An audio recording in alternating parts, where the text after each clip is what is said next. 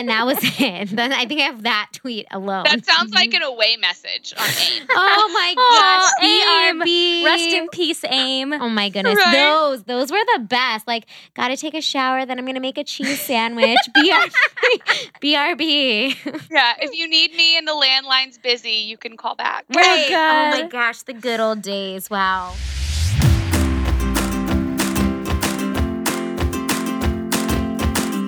I'm Nina. And I'm Liz. We don't have all the answers. But we do have a bottle of wine and some thoughts. If you're looking for honest musings on life, happiness, health, and wellness, you've come to the right place. We'll even throw in a couple off-the-wall jokes, some personal stories, and of course, some shenanigans. So grab a glass of wine and join the conversation. Hey, wine and shiners. Hey, wine and shiners, yeah. We're just feeling all the musical vibes today. Hello, wine and shiners. Welcome back to a new episode of the pod. Today, we are talking to Callie Rogers. She is the founder and janitor, as she says. This is not our words. This is in the bio of Blush Online Life Coaching. She and her team of master-level coaches help females from all around the globe conquer their quarter-life crises and grow into self-confident and wonderful people. I absolutely loved this conversation. I felt like it was really a conversation about loving yourself and trusting yourself and not worrying about people pleasing and doing what society tells you to do. And that's the reason we all have these moments in our lives where we have these freakouts, is because we realize we're not living our truest selves. Yeah. We're living everybody else's idea of who we should be. We haven't advocated for ourselves. I think that's a huge problem. We talk about being selfish in this episode and, you know, how people's concept of selfish really isn't selfish. It's setting healthy boundaries and making sure that you're actually part of the equation in the situations you encounter that stress you out. So I think there's a lot of stuff in here about transitions as well. We talk about Transitions is huge. We talk about some of the stuff that, you know, as kids, when we go through school, we have all of these different, basically a set path of if you follow the rules, if you do this, you end up, you're good to go. And then we finally get to adulthood and there's no more set path anymore. And in fact, people have expectations of what we should be doing without there being a clearly defined path of what we should be doing. So it causes a lot of turmoil, and especially for people in their early 20s. And even, you know, this stuff pops up later in life. You get that kind of crisis feeling. So she has a book called Conquering Your Quarter Life Crisis, as well as an online community called Blush that offers live online coaching and a really wonderful supportive group of all master's level certified counselors. So it is a great place that you should definitely check out. So we can't wait to dive into this episode. But before we do, we just want to touch base a little bit on Care of Vitamins. They are still sponsoring us. You guys are still purchasing from them. It's wonderful. If you are interested in, you know, revving up your life with a little bit of nutrients, head on over to takecareof.com. And you know what? You don't even have to take the little quiz that we talk to you about every single episode. You can literally just go on and be like, I want B vitamins. Check. Boop-a-doop, boop. I want omega-3 vitamins. Boom. I want ashwagandha. That's not how you say it. I love think that. I Was added a really G. impressive, though. Ashwagandha. I think I added a G in there. Ashwagandha. If you want that, you can get it at Care of as well. So head on over, use our code SHINE, and you get 50% off your first month's order. All right, well, let's head into our really awesome conversation with Callie Rogers. Hi, Callie. Thank you so much for coming on the podcast today. We can't wait to chat about a topic we haven't really discussed, which is the quarter life crisis. Yes, I'm so excited. Thanks for having me. Of course. Short note, I think I decided that I was going to be your best friend when I saw in your bio that you rewatch The Office and Parks and Recreation episodes. Oh my gosh, Because- it's like my life story. That's all I do. Yeah, and also my husband's obsessed with Parks and Rec and The Office. And so although I cannot quote the episodes like word for word like all of you can, we actually went to a trivia. We did. And I didn't know like any of the answers. But I watch it regularly as well, so I'm a huge fan. Oh my gosh, I would have crushed that. Okay, have you guys seen The Good Place? It's Michael Yes. Schur's new show. Oh man, No. with Kristen Bell, you got to watch it. It's on I will Netflix, season love 1. That. Okay. Oh, it's everything and more. It's amazing. I watched it in Ooh. a day. Did you really? Wait, Yeah. what is it called again? The Good Place. The Good Place. Wow. Why haven't we started that? Get on it. It's- All right. It's amazing. It's amazing. Anyway, New I just had weekend goals. to compliment you on your TV show choices, which shows that you have successfully conquered the quarter life crisis because you're able to make great television choices. Mm. I love that. I love that. I'm going to tell people that. No, I have my life together. Just ask me the TV shows that I watch. Right. I can prove it. That's proof. pretty much, that's proof to getting your life together. Do you watch quality TV? Exactly. And if you all that do, matters. you're fine. You're going to be And set be- for life. Yeah, totally. And being in LA, that actually is a big deal out here. Yeah. Instead of asking oh, well, what are your hobbies or what do you like as a person or anything like that, it's what do you watch? Uh-huh. And people judge you really intensely God. for your answers. So Wow. I've learned to be I've tried to read people okay, are they going to think Parks and Rec is cool? I mean, it is cool, but I just got to make sure. Well, in And our it- book, you're cool. So that's all that matters. Perfect. So, do you mind giving our listeners a little bit of information on how you came to the work that you do and just let them know all the fun facts? Yeah, sure. Okay, so let's see here. I got my master's in counseling after studying psychology in undergrad, and I was actually had taken the LSAT, was going to go to law school and do the whole thing, and my dad very smartly set me up with some female attorneys who kept on talking about how the best moments of their day was when they wore the therapist hat. And so it was a very subtle push of maybe law school isn't for you if you're trying to somehow play therapist Mm. as a lawyer. Why don't you just be a therapist? I was like, that's probably a better idea. So I went to grad school, studied counseling, enjoyed it. Honestly, it was a terrible time for me because that's when I was going through my own quarter life crisis. But I really did enjoy just the program, the professors. It was basically one big therapy session was grad school, which was incredible. And I graduated and stumbled again, did not click with private practice, was struggling to find a job where I could work with the population that I wanted to work with, as well as just get some experience. So I really fell in love with the concept of life coaching, but from the standpoint of a counselor. Because, life coaching, there's just a lot of coaches out there, and you never know. You guys were talking about how you studied at the, what was it called again? INN, the health. The Institute for Integrative Nutrition. Yes. So that's a huge program. And I know a Yes. lot of people who have thought about going or studied, and it's great, but you just never really know where Mm-mm. coaches have studied. Right. They know what they're doing. So I was a little reluctant to jump in that path because we were taught so distinctly, do not cross into life coaching territory because it's the wild, wild west. Mhm. So I'm a really good student and did not listen and went full force into it. And really that's how Blush started, was this inability to really jumpstart my career in counseling. And, it was kind of a series of failures. And Blush ended up almost being a last resort thing for me. I had pitched this idea to a restaurant company who was having trouble with employees, and I worked there as a bartender, and I was like, hey, I think you need to do this teleconsulting thing where you can have me go on and talk them through their problems, and maybe turnover will decrease. And they were like, no, that's a really bad idea. Get out of here. I was like, okay, cool. Way to crush my dreams. Yeah. Oh, you didn't even consider that, did you? And I had come up with this whole plan. So that's when my dad and I got together, and he was like, look, Callie, if you have this idea and you worked hard for it, why don't you adjust a few things to where you don't need somebody else to say yes in order for you to do it? Just do it. I was like, wait, what? It was very terrifying. But obviously it was one of the better decisions that I've made thus far. So that is the long story long how I got into this. I love that. And I noticed, so it's an online space where people can come to get life coaching, right? Yeah, sorry, I didn't even I just threw in Blush. You guys know what Blush is, right? It's fine. So They can Google.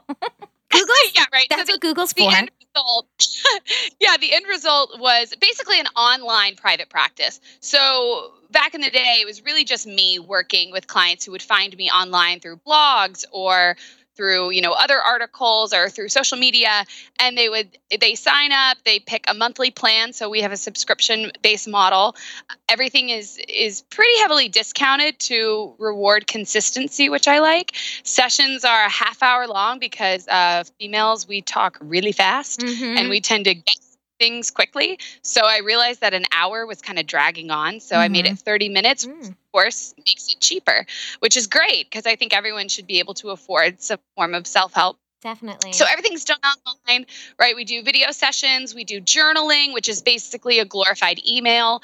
And then once I got filled up with clients, I recruited some of my good friends from grad school who not only were, friends of mine, but also exceptionally talented people. I was going to say they all have masters in counseling.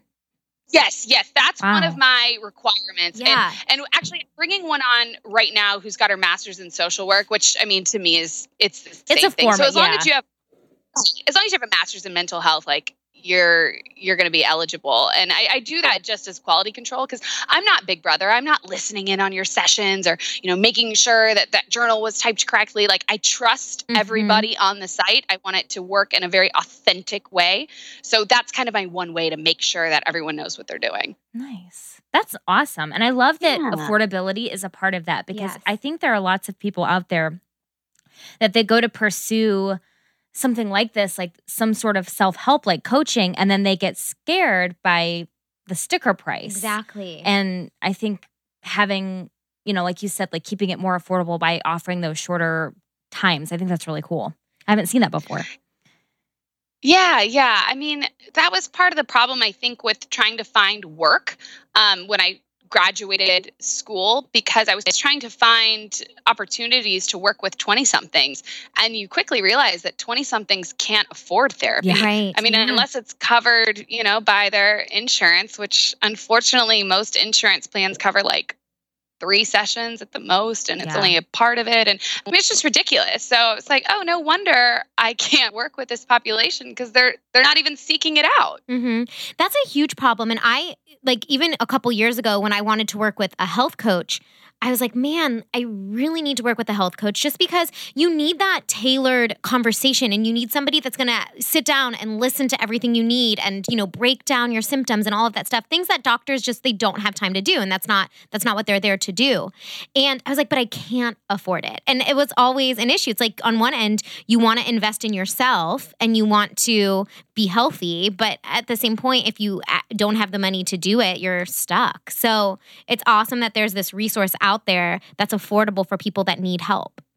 Yeah, absolutely. And this isn't to knock a lot of life coaching, their models. I mean, because I know a lot of it is like a 12-week program for $15,000. Yes. And a lot of those programs, I mean, they very well might be worth it. And I'm not going to come out there and say that they're wrong to have that price. Right. Because I think there is something psychological that happens when you do go into a big investment. You're going to give it your all. I mean, if you just paid $15,000 for something, it better change everything in your life. So there is a mental component, but that's just not what I wanted to create with Blush. That to me, they're completely different, and someone can actually work with Blush and go do those big ticket coaching programs if that's what they want. Because I just feel like we're so different, and it's fulfilling a completely separate need, at least in my opinion. No, absolutely. So we talk about 20-somethings and that being, mainly who you're working with and this idea of a quarter life crisis. Can you define what that is? I mean, I think we talk a lot about midlife crisis and everyone, you think of like the dad with the motorcycle and all the stereotypical things of like a midlife crisis. But how are people starting those difficult moments so much earlier? Like having this level of anxiety earlier that it's being defined as like a crisis. Right. So like a midlife crisis, I like to think of more as an existential crisis. It's this realization that you're going to die one day and have you done everything that you need to do with your time on earth? And that's when they're like, no, I haven't gotten the big shiny car, Right. And they start to freak out and try to like deny that time is changing and passing them by. So a quarter life crisis isn't so much about that. They're kind of similar in the sense that there is that anxiety and panic of your age, but it's really more about not understanding how to be an adult. And that can come up really anytime in your 20s. And sometimes I even see it sneak up in early 30-somethings. But it's really, I think, the makings of going through high school and college with this lovely formula that everybody follows, which is, choose your classes, select a major, make sure you study, show up for tests. If you're doing a project, follow the rubric, make friends, join the basketball team. Like, there are very obvious boxes to check in those phases of your life. And then when you graduate, we assume that there are obvious boxes to check, like get an apartment, also have friends, make money, love your life. But it's so like, that's really it. It's just like, okay, find some place to live and like get a job. But other than that, there's really no way to tell how we're succeeding. There's no like mile markers other than, I guess, getting married, which that is frightening that is a marker of success for a 20-something. Like, that should absolutely not be.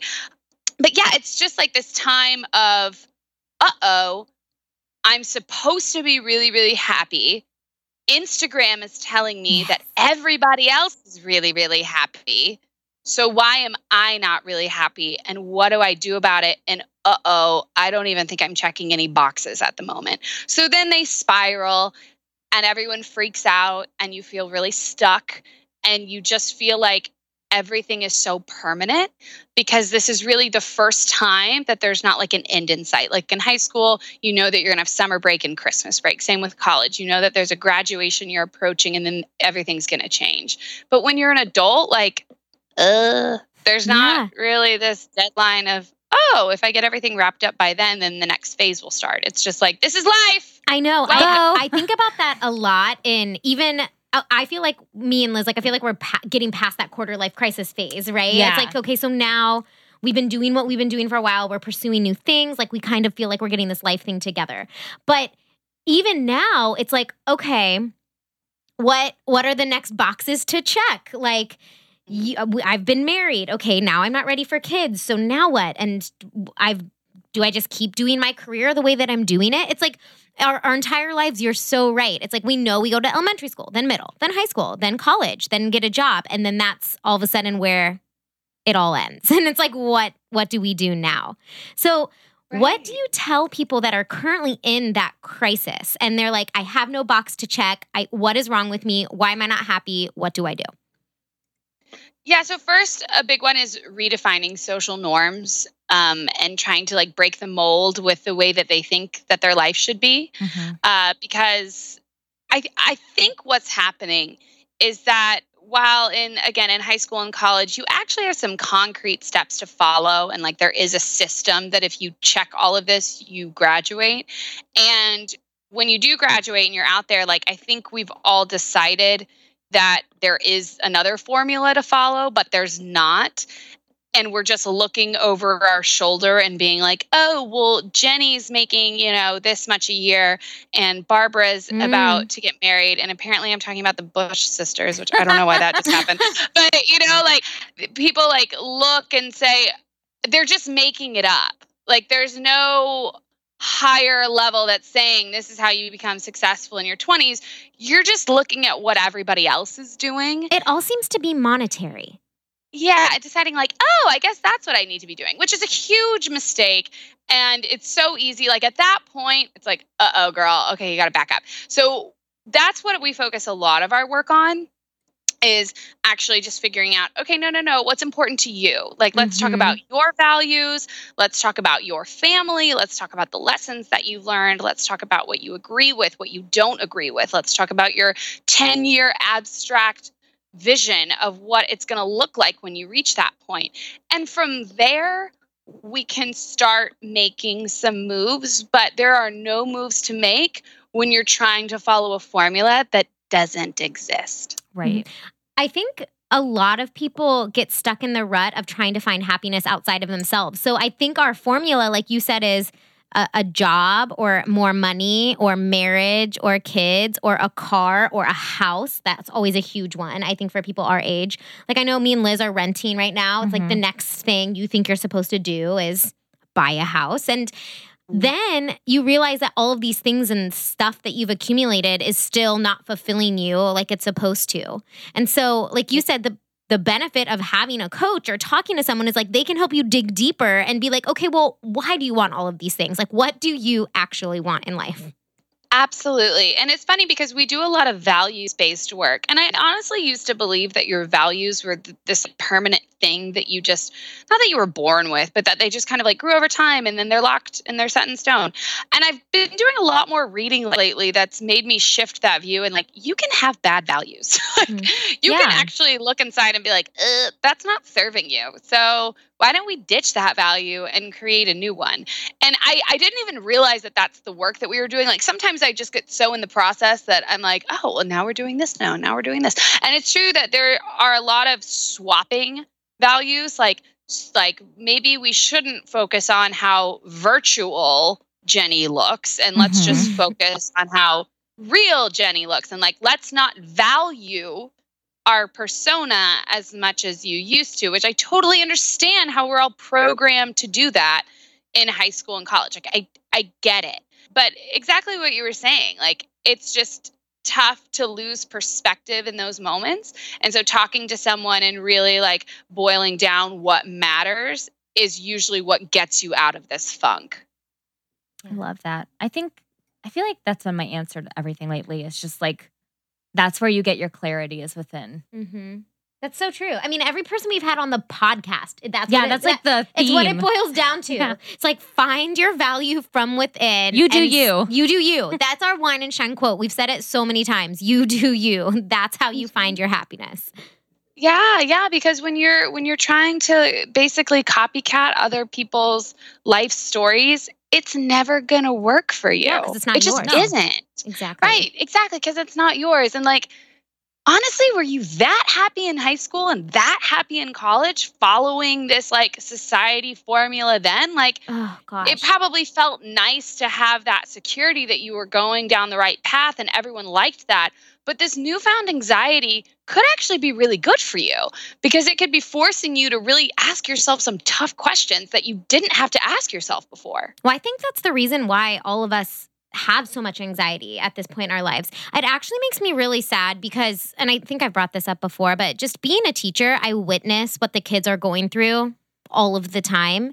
And none of them have their, like, the ability to make their own decisions about things. So it's like, they have to sit in class and they have to learn this and they have to do their homework and they have to get good test scores, especially when you work at a school that is, top rated and you have really successful parents in that district. Like everybody's pushing kids to meet all of these standards. And then that's what they think life is about. And then when you graduate, then your life is about going to that good college. And then you have to meet all of those standards. And it's just, then you find people in their early 20s that are in jobs that they think they were supposed to get. That they hate. And so many people right now is what I'm seeing with our friends and with the people we talk about are now at this point where they're like, wait, hold up, halt. I'm not amused with where I'm at. I'm not happy in my situation. And then they start having to do all of the work later in life. I wish there was a way we could teach people younger to start to see these things. I think it needs to happen. I don't know how I think it needs to happen. I'm curious, Callie, to get your thoughts on gap years. Oh, yeah. I mean, I think that they can be really great, but and I don't have strong opinions either way. I think it totally has to do with your own emotional maturity and your own desire to figure things out on your own. Like, I don't think that I would have done well with a gap year, me personally.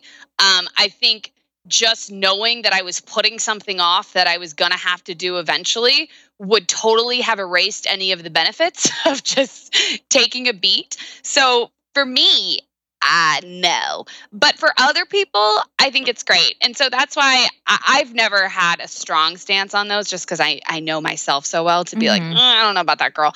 But what you were saying earlier really struck a chord with me, which was kids are constantly being told what to do.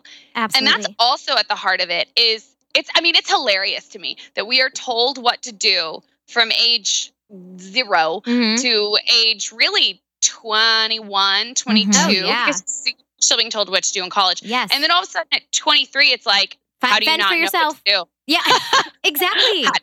How do you not know what to think about that? 100%. Why aren't you like make all of these decisions? Because in your 20s, a lot of people get married. Not everyone, but a lot. Mostly everyone gets their first job.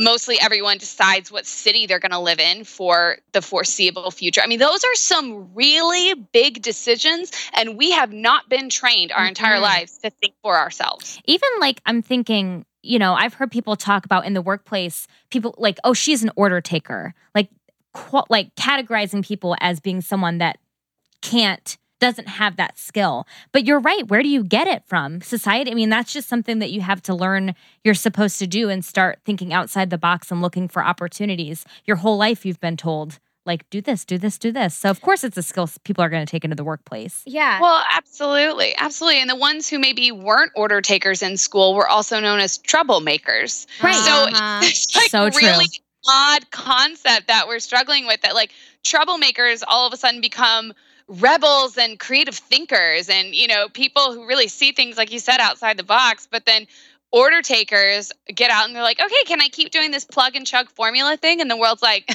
no, girl. Yeah. And they're like, wait, what? So it's really confusing. And there's reason that we're all sitting here at 23, 24, 25 going, this is not what I signed up for. Like, can I have a refund, please? Of life? No. Yeah. I'm having this huge dilemma because right now I have a study hall last period that I'm in charge of. And, you know, these kids are like, it's last period, it's the end of the day. They all need to sit in a room and be quiet. And, you know, that's not what kids want to do. Like, absolutely not. And they don't feel like doing homework anymore. It's the end of the day. And a lot of kids, you know, it's my job to keep the room orderly and to have everybody be quiet and sit in their seats. And so on one end, I'm like, okay, I need to control this classroom. But on the other end, I want to be like, kid, I get it. I wouldn't want to sit here and do that homework either. I understand why you are like trying to disrupt the classroom. I would want to too. And it's like I'm torn in two directions with like, okay, when you're in the system, sometimes you just gotta go with the system and play by the rules because I need this period to go well and so do you. So let's just like be quiet and get it done. But then on the other hand, I'm like, also kid, that's going to serve you well because you're right. Like, why are you forced to sit in here and be quiet and do homework when you don't need to finish it right now? You know, so it's such a hard topic. It's hard to find the solution. Yeah, it absolutely is. And a lot of times I don't have the answer for some of my clients who are like, how did I end up here? I'm like, well, you kind of ended up here because like everything told you to end up here. So I would love to say like, oh, this is where you went wrong. This is where if we just correct ABC, then like you'll be fine. But it's really like, no, you're a product of our society. Exactly. You know, and this is not your fault. And it's going to take you a bit we're essentially rewiring your brain. And it's going to take a while to get you to start valuing things that will make you happy and to get you to forget about those rules that have been in place in your life for decades. Well, and when you know better, you do better, right? It's like once you, and when you're younger, you also, I don't think, have the awareness and the intellect to process these things. And when you get to be our age, that's when it all starts making sense. And you can start processing and like you said, changing the stories. Before, you don't even know they're stories that you've told yourself. You just think they're fact. Like, this is how I am and this is how life goes. But at least when we're older, we can be like, I can change that. Like, this isn't something that has to be truth. Right. I'm in control of my own narrative. And that's really empowering to all of a sudden. I mean, I had a client actually today tell me that she wasn't going to let this struggle that she's been, you know, really facing in her romantic life define her anymore. And she wasn't going to put blame onto that, you know, pitfall and assign meaning to it anymore. And it's like, she was like, do you think that's going to help? And I was like, I think it's going to change everything. Yeah. Honestly. You go, girl. Because the second you, if you release someone of their power or something or some story of their power and their significance, then, I mean, think about all the moments that we've lived and think about the ones that stand out to us. If you went back and tried to highlight different ones, our life would look a lot different. Yeah. Now, I'm curious, I am traditionally someone that does follow the rules. I would not have been the rebel rule breaker in any scenario. I was in the middle. Sometimes I tested waters, but usually it was very orderly. But I'm wondering, how does like people pleasing and the inability to set boundaries play into maybe that feeling of anxiety that leads up to a quarter life crisis? Because I feel like that whole sense of playing by all the rules also lends itself to being courteous to others, maybe too courteous to others, and not advocating for yourself. People pleasing is hard. Yeah, I mean, I think there's a huge correlation. And a lot of times it really doesn't have a ton to do with peers. A lot of time it has everything to do with parents. Yeah. And then it has a lot to do with just people in the abstract form. Like, what would people think if I quit my job and did this? What would people in general think if I did not go to medical school? I get that a lot of like people as a whole, but then it's also mom and dad who have had dreams and aspirations and expectations of their, and you know, I work mostly with women. So it's their little girl, their people pleasing, you know, rule following, smart, successful girl. What do you mean you want to start your own business? Oh my God, are you serious? Like, you know, there's a lot of pushback when people-pleasing rule followers start to think for themselves. And even though it's good for them developmentally, and you would think that parents would like it, you're causing vibrations to start going on in a system, and people don't like instability. Yes. So, you know, even though parents can logically think like, oh, this is really good that little Jenny is like making decisions for herself and she's thinking for herself and blah, blah, blah. They don't like the shift. They don't like that they're feeling movement in their very peaceful system. You're talking to my parents. Like that is like 120% my parents. And just me. I mean, I'm turning 29 this year, and I've been talking to my parents about my transition into health coaching. And like, you would not believe the fear, because I've done everything to the books, you know, since I've graduated. And they just want to know you're safe and taken care of. Right. And that's true. It comes from a good place. But it's also what causes quarter life crises, because crises, is that a word? Crises. I was like, that's not correct. But oh my gosh, no, just when you were talking about that, I was like, yes. That was my entire life of just being afraid to make a mistake, really. And it wasn't about how I would feel after that mistake. It was never about that. It was about how would my parents feel? How would my family feel? How would people view me if I make a mistake? And that's just not a way to live your life. No, it's not, because you're going to disappoint them regardless. Exactly. Because the funny thing is, if you stay at this job for 10, you know, and not teaching necessarily, but just any job that you're not happy with. And then, you know, in 5 Thanksgivings, you finally say like, I haven't liked my job in the past 8 years. And they're going to be like, well, why the hell didn't you do anything? Stay? Right. Well, why didn't you like, do you're such a disappointment. And it's like, are you serious? Damn if you do, damn if you don't. Yeah. So my next question would be, how do we focus on ourselves and what we want then without feeling selfish? Because I think that seems to be the issue that a lot of people struggle with, because you're so used to wanting to please other people and make sure everybody else is fine, especially women want to make sure everybody else is fine before themselves. Taken care of. Exactly. And then when you focus on what you want, it almost feels like you're being selfish. Absolutely. So I actually tell girls to feel selfish. And if they don't feel like the center of the universe, they're not doing it right. Because the deal is these girls who suffer from a quarter life crisis are people pleasers. They are perfectionists. They are constantly worried about how other people feel and what they think. So them trying to be selfish is still not going to get them to a selfish place.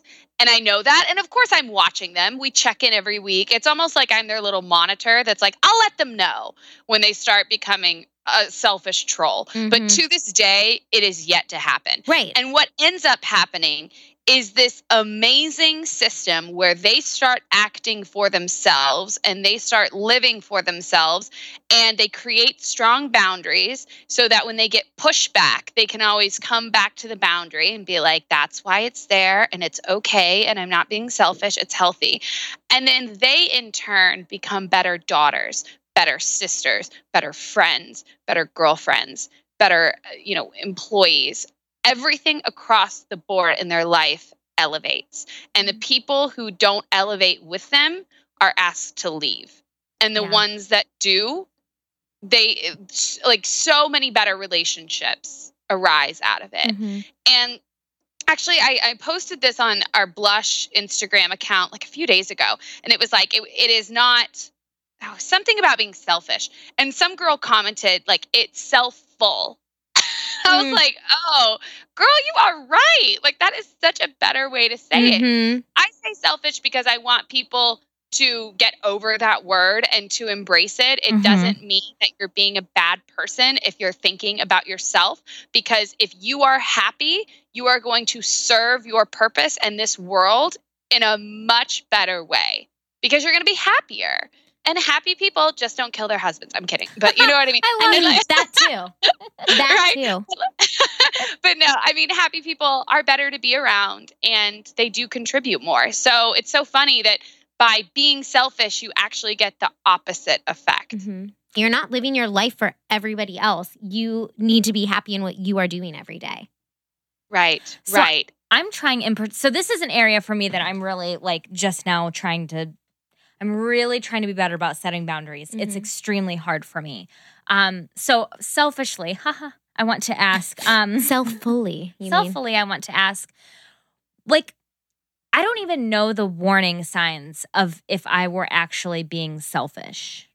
Like, I don't even know what that would look like to cross that fine line into taking care of myself and establishing boundaries and being a selfish person. Can you clarify, like, what are some signs that you're going past boundary setting? Even though you haven't seen it happen, because it is my number one fear that I would, like, go to the extreme and try to set a boundary, and it was actually really rude. Well, in the sense that I haven't seen it happen, I mean, I haven't seen one of my clients transform into a little monster overnight. Gotcha. But I will say that the only thing that you need to be concerned with would be other people giving you that feedback. Because the deal is you're trying to rescue others by monitoring their boundaries. And that's not your job. That's their job. So that's the beautiful thing about boundaries is you just need to stay in your lane, worry about the ones that you have set, and then obviously respect other people's boundaries. And the way that you're going to know that is if they tell you about those boundaries and then tell you that you've crossed those boundaries. And it just creates such a beautiful system of accountability. Because if we're not doing that, then you're going to be sitting there worrying that Karen from the front desk office is mad at you because she gave you an ugly stare and you're like, oh my God, I was selfish because I didn't offer to get her coffee, but I was running late and I really didn't have any time. But in reality, Karen actually got dumped last night. Right. So it's not about you. But if you were being selfish, then Karen would have to rise to the occasion and say, hey, and that's on her. Exactly. Right. Like, I didn't like that, but that's her responsibility to stick up for herself, just like it's your responsibility to stick up for yourself and create healthy boundaries for you. But it's really great. I mean, if you are just like running over someone's boundaries, like they best be saying something, or else they don't have strong boundaries. They have loose boundaries and they need to toughen them up. I've been thinking about that a lot lately when I'm nervous about somebody's reaction or whatever, like if a Karen situation, for like your Karen situation, for example, it's like, if I'm worrying about this, it's not my burden to carry. That's their burden. Like if they're upset about something, that's something within them that they need to deal with. And that they have to deal with. I mean, that they're feeling the effects of. Like I so often carry other people's problems, I've noticed. Or I worry about the way people are going to react to me. And it's like, oh, shouldn't I just be focusing on my own things? Like, why am I carrying everybody else's? And then when I realize or I catch myself that I'm carrying other people's worries or I'm focusing on somebody else's energy and I try and it's kind of like a mindful activity. I try and release that from my body. It's like, I honestly feel lighter, ridiculously lighter when I make a conscious choice to do that. Absolutely, because you're rescuing people and people's problems that don't need to be rescued. And all of that space is going towards that. Whereas that space could be loosened up for somebody who actually is going to ask you for help. And in that way, you can be present and help them out and be there. Or maybe it'll go towards creative energy like this podcast or like the kids at school, right? Or for like coaching businesses or whatever else. But like that, we only have so much energy. And if we start assigning it to things that have not asked asked for it, we're just giving it away. That's the key. That honestly is the key. Protect right your there. energy. Right, because we don't have an unlimited amount of it. So if you realize you're giving your energy away to something that, one, doesn't fulfill you, has nothing to do with you, or is wasteful, you're putting all of that to something that could be going towards a goal that you have or something to benefit your own life. Like when you prioritize it in that way, it seems to click. Absolutely. Because there's nothing worse than the feeling that someone's mad at you. I mean, I get it. Yeah. It's not like I've shaken that feeling of I'm just immune to other people's thoughts and feelings. Like, of course not. It still eats me alive. But instead, I've just only let it bother me when it's been presented to me. Mm-hmm. When somebody else has the courage to let me know that I've done something wrong, then I can feel bad about it, because that's how we become a better person and that's how we grow. But I am not about to feel that way on purpose for people who don't even have really the courage to tell me that I did something wrong. Like, that's not fair. And it's not helping other people grow accountable. Do you think that's just a mindset shift then? Or is that like, how do we stop worrying? Because sometimes it feels like I can't help it. Like I'm just stewing over it and my brain just keeps, it's anxiety. Like it just keeps popping in your head and you want to be like, I can't help it. Well, but we can. So what are some tools when you start to worry uncontrollably about these things that you shouldn't be bothered by? Well, one, deep breathing and then distraction. Like just practice removing it from your head. Two, like that's what we talk about all the time in blush sessions. I mean, blush sessions are meant for the conversation that you're not supposed to have with other people, but you need to get it out. Right? And then another one that I like to do is go over the evidence, like the actual evidence, not behavior that you've attributed meaning to. For example, a dirty look. Well, what does that dirty look mean? Oh, nope, you can't attribute meaning to it. And how do you even know it was dirty? Like, do we really? Like, I think that's just an adjective that you're using. What if it was stressed? What if it was anxious? What if it was distracted? Like, you don't know. So going over the actual non-debatable evidence really pipes down that conversation. Because all of a sudden we're like, wow, we're not working with anything. I think there is literally no evidence. I am guilty of that all the time. Just making up stories about people in my head and then believing those stories and then allowing the belief of those stories to impact my actions, which then makes it almost more likely that I'm going to have negative interactions with those people because there's some crazy story on loop in my head that's not even real. And I haven't looked at the real evidence and I haven't, made sure that's the case or asked the person how they felt. I don't know if you've had this situation, but I feel like recently so what happens is I'll get myself super stressed about a specific situation or I'm worrying about something. Then every time that situation is over or that person confronted me or whatever the case may be, I'm like, why in the world did I put so much stress and energy into this situation for 1 day, 2 days, even like an hour, and it was wasted. Like it didn't even mean anything, and now it's all gone. And every time that happens, it's just like sinks in more and more that I have the choice to not do that. Like I can save myself the cortisol and adrenaline rush and getting sick and all of those things. Absolutely. I mean, it's totally a choice. And that's honestly what I was going to say too. It really takes practice. I think that the second that we all realize that everyone suffers from invisible spotlight syndrome, where we think that there's actually a spotlight following us around. And if there's a spotlight following us around, then there's a spotlight following them around and them around. And then we realize that no one even has the bandwidth to think about us as much as we think that they do. Yeah. Because they're preoccupied with something else. So realizing that and realizing that we all do it is helpful. And then the second thing, like this is the best thing that I learned in grad school. And it was from one of my professors. And she just said, for the rest of your life, just assume it's not about you. I was like, what? And she's like, I'm serious. You have to assume that pretty much everything isn't about you. Like nothing's about you unless they say, hey, Callie, this is about you. And then it's about you. I love that. She was like, just assume it's not about you. And I was like, well, how do you do that? She was like, you just practice. Yeah. And it's actually true because if you assume it's not about you and someone's trying to create some negative energy in your life, then they have to rise to the occasion, like we were talking about earlier, and tell you. Mm-hmm. And then if it's not about you, which most of the time it isn't, then it just isn't a thing and you never have to think about it again. And of course, it's not something that you're going to be like, oh, okay, just assume it's not about me. And then you never do it again. Right. Mhm. You're going to have to practice it. But it's so much easier when you give a name to it. Like, okay, am I assuming it's about me? Yeah, I totally am right now. Mhm. Right. And then you can realize, oh, well, I'm breaking one of the rules and keep going. It's just like this little trick that you can have in your back pocket that I think really keeps people accountable. Yeah. Hmm. And why wouldn't you do that? A lot of times I think in that situation, like, okay, I could say this isn't about me, or I could say this is about me. And one option makes me feel really terrible about myself. And one option, sets me off the hook. So which one am I going to choose? Right.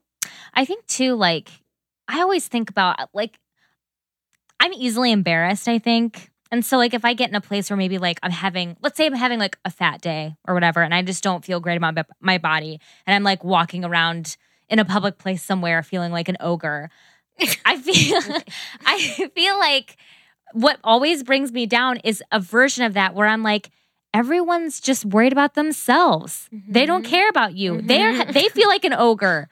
And they're like, does everyone think I'm an ogre? Like that's all they're doing is walking around wondering what everyone else is thinking about them. Exactly. So then you don't have to Yes. stress so much about it. I've said the word ogre now way more than I have in my entire life. Or at least since Shrek came out. I like was actually thinking, what made you choose the word ogre? It's a and then great I word. immediately thought of Shrek. it's a great word. It is a great word. It is a good word. It's a good word. But yeah, I mean, everybody has those days. And that's the point, is that if you think about all the things that you think about in a given day, it's so much. And then you realize that everyone else has those things too. Yeah. And there's just not a ton of room to be really concentrating on some stranger across the, you know what I mean? Like, Yeah. That you're never going to There's see not again room. and don't care Yeah. about. That's just not what's on people's minds. And these little encounters, I mean, we are very self-absorbed because the world is a crazy place and we need to be in order to protect ourselves, right? Mhm. It's a really crazy realization. But the deal is you guys are pretty self-aware. A lot of people don't even realize that they're doing this. And it's a game changer when they realize that there's something they can do about it. Yeah. You know what book changed my life? You Are a Badass. That book changed my life by, how do we say her last name? Jen Sincero. Zen. I just Zen. said Zen. Jen I've been Sincero. saying Sincero, I think, for a while. And then someone said Sincero. And I Oh, was I like, have no "Oh, idea. I dang it.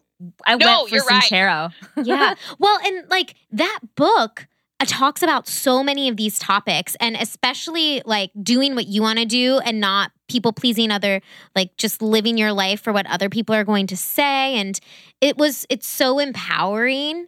And I honestly think you're right. Like once you're aware that isn't something you need to be doing in your life, or these are thought processes that are not automatic, it's like a game changer, 100%. Mm-hmm.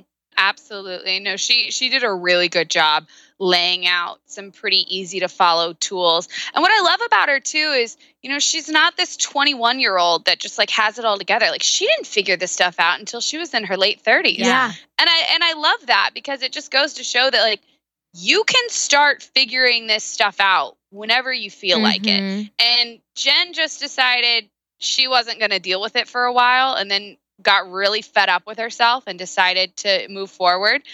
But I mean, you can start doing this at any age. Exactly. It's just like, when are you going to grow really sick and tired of like putting your energy in the trash? Yeah, that's it. When you finally are like, I'm done. Like it's when you finally realize you care more about yourself than everything, Mhm. than anybody else. When You're you like, get know what? selfful. Yeah, when you get selfful. That's really hard to Yes. say. I love that. That's the new thing. I know. I want to go find that little follower on Instagram and be like, you are adorable and perfect. You're awesome, And and we've quoted you on love this that word. podcast a million times.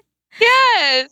So Yes, it was such a cute correction. tell us a little bit about your book then. And I know your book is Conquering the Quarter Life Crisis. So if our listeners can get way more information there on all of these topics, correct? Yes, all of them. All of the things. Even if there Perfect. may be older than what we might think of as a traditional quarter life crisis time. Because I feel like we carry some of those, even if you've addressed some of those issues when you're younger, like let's say you got past some of that stuff when you were 24, 25, whenever, you didn't get it all. There's still room to learn well past that time. Oh, absolutely. I mean, it's really just meant for someone who's not in school is probably the only parameter I have. Because if you're in school, then you've already got this structured thing to follow. Yeah. So you're probably not feeling the heat as much as the rest of us. But if you're not in school and feeling genuinely stuck, and it doesn't have to be like, a lot of times people think that a crisis is directly proportional to how much you hate your job. And that's not entirely true. I get a lot of clients who love their job, who've got that all figured out. It's all great, but it's their friendships or their family relationships that aren't taking off. So if you just feel stuck in some facet of your life, the book is divided up into 5 chapters, and those 5 chapters to me, or not 5 chapters, 5 parts. And those parts to me signify the quarter life crisis and where it could have started. But I talked about really how it affects all of your life, how you think it might be contained just in your career, but you don't realize that it's spilling over into everything else. Or how, you think that your relationship is awful, but everything else is okay. But it's like, oh no, it's actually, seeping into other aspects. So it's just an overall summary of how it's really about transition. I mean, I call it the quarter life crisis because that's, the buzzword that we use. But if you really get down to the heart of it, it's about how to be your best self during times of transition and uncertainty.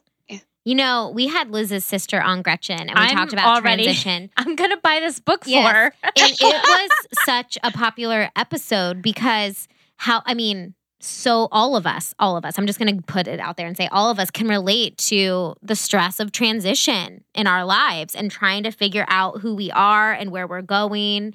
And and it doesn't just have to be in your quarter life. It's in every stage and transition that you go through till the day that you die. Oh, absolutely. I mean, limbo sucks. Yeah. Like, is there anything worse than limbo? Right. It's Tom Petty wrote a whole song on it. Like, it just sucks, right?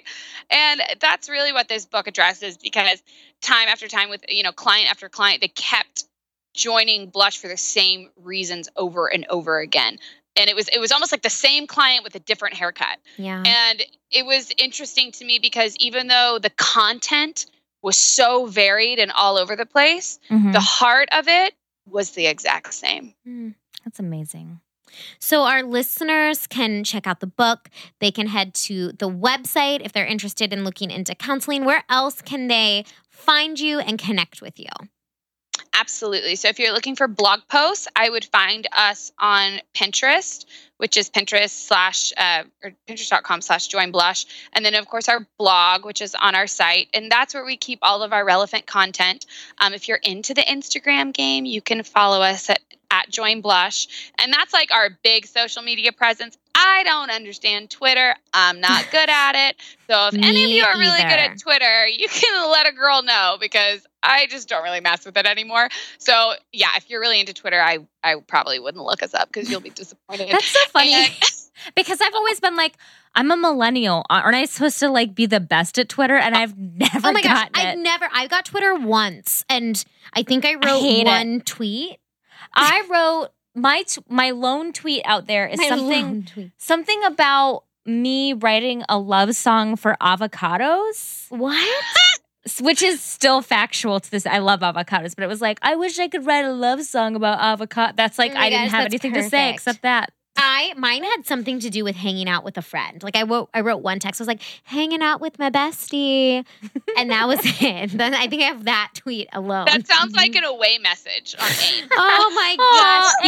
BRB. Rest in peace, AIM. Oh my goodness. Right? Those were the best. Like, gotta take a shower, then I'm gonna make a cheese sandwich.